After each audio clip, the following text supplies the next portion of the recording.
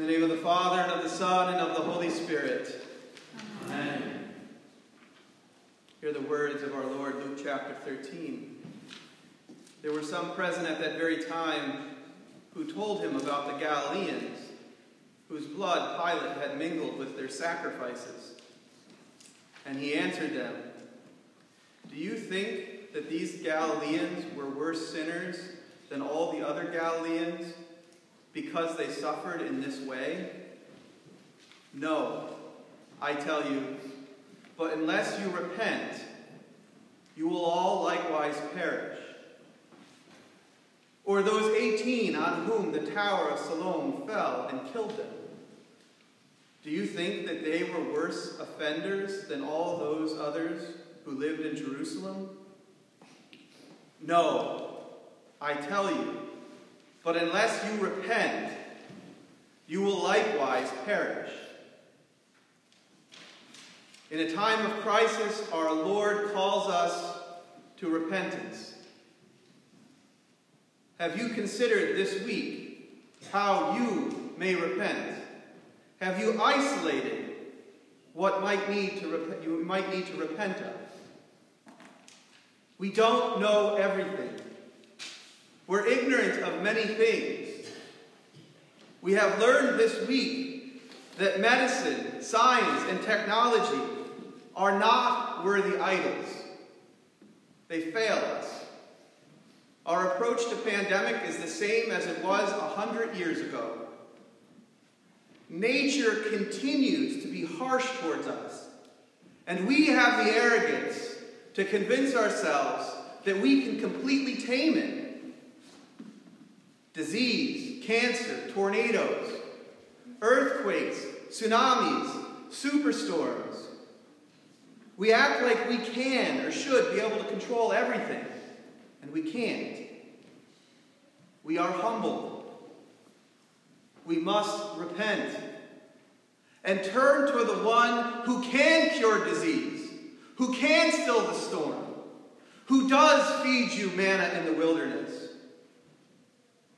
We have also learned that money and wealth are not worthy of our worship. They can fail us quickly. Truth is, we fear, love, and trust in our 401ks and our stable jobs above all things. We are shocked and dismayed when they cease to be the source of all good things. Our devotion to false gods has exposed the reality that Christ and his church are peripheral at best in our lives, as if to say that we will keep a little bit of God around in case these other gods fail us. Repent. These days are an opportunity to reorient our priorities, lest we perish likewise. We don't know everything. We are ignorant of many things. And so we ask questions to get answers. But then there are the questions God asks of us. Since he knows all things, he's not asking questions because he's ignorant. He asks questions for a different purpose: to test us, to put us on the spot, to make us reflect on him. The four things God said to Adam and Eve after the fall were all questions. Adam, where are you? Who told you you were naked? Did you eat of the tree which I told you not to eat? What have you done?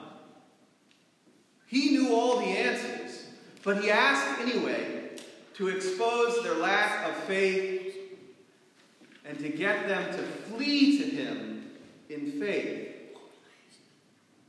Today, in the feeding of the 5,000, God is in the flesh, and he's still asking questions.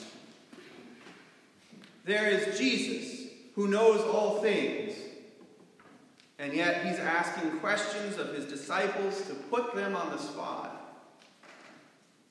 Philip, where are we to buy bread so that these people might eat. And Philip flunks the test of faith. $20,000 would not be enough for those people to have even a little.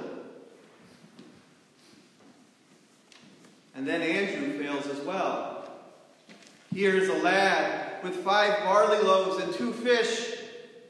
But what are they among so many? It's hopeless.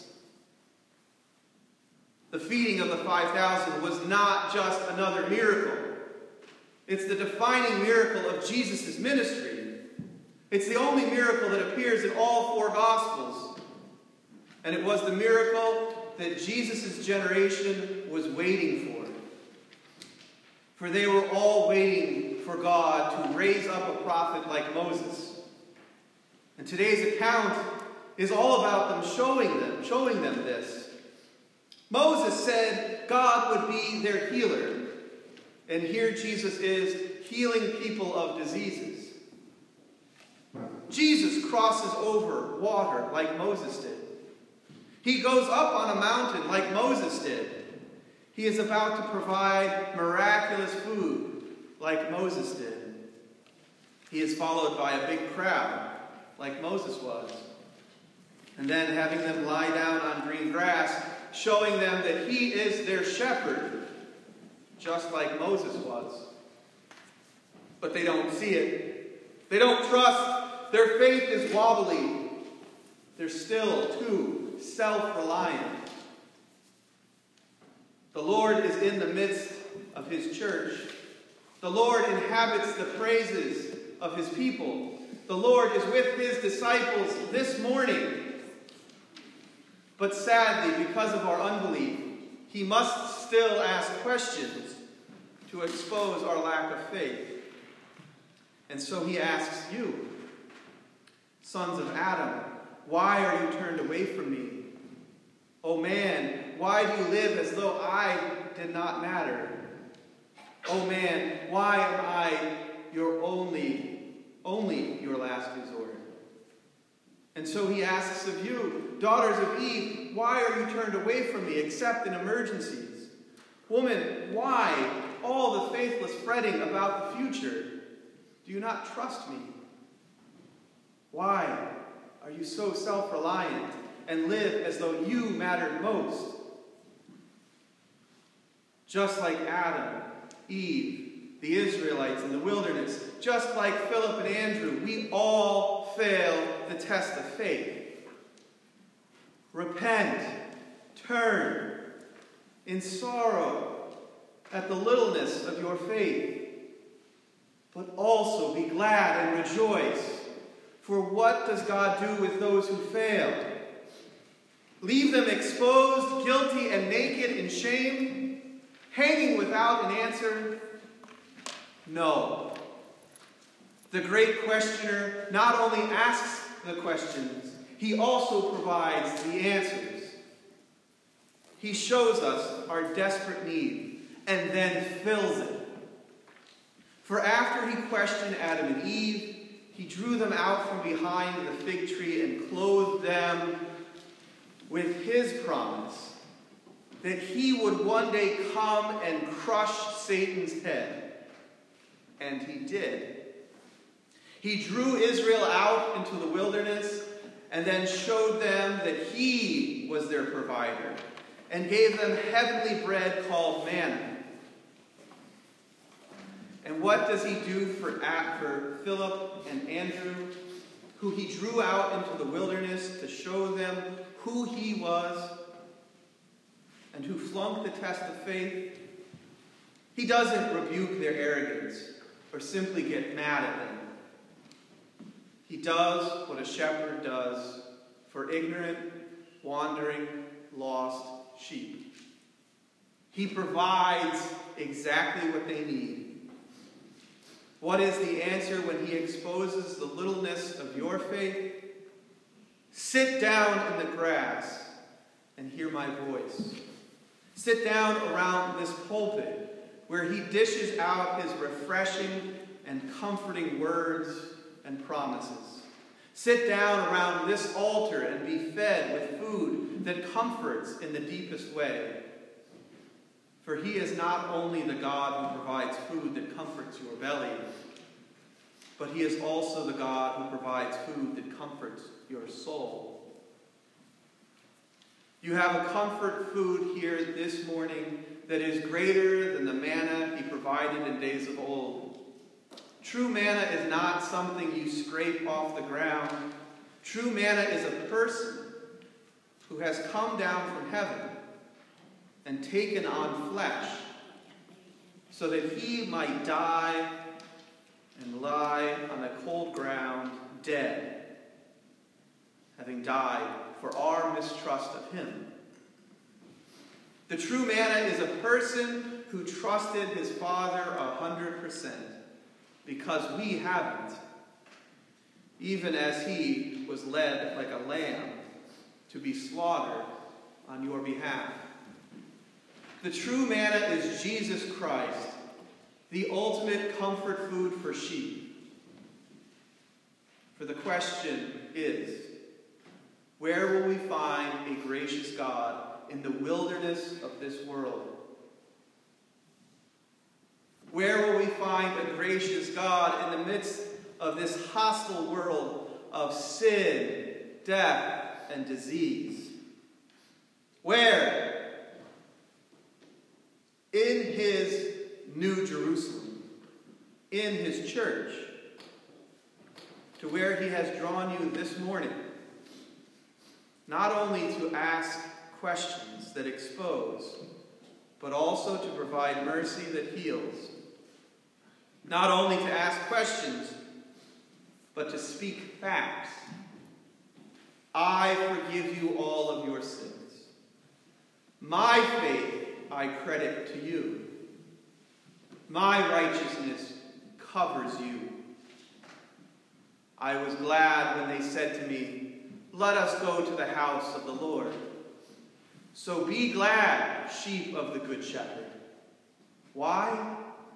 Because the house of the Lord is the house of God's forgiveness that brings true eternal comfort to the weary and repentant. I was glad when they said to me, let us go to the house of the Lord. Why? Because our deepest hunger, our deepest craving, our deepest longing is to be loved, accepted, and forgiven by God. And here, in this house, that hunger satisfies. I was glad when they said to me, let us go to the house of the Lord. Why?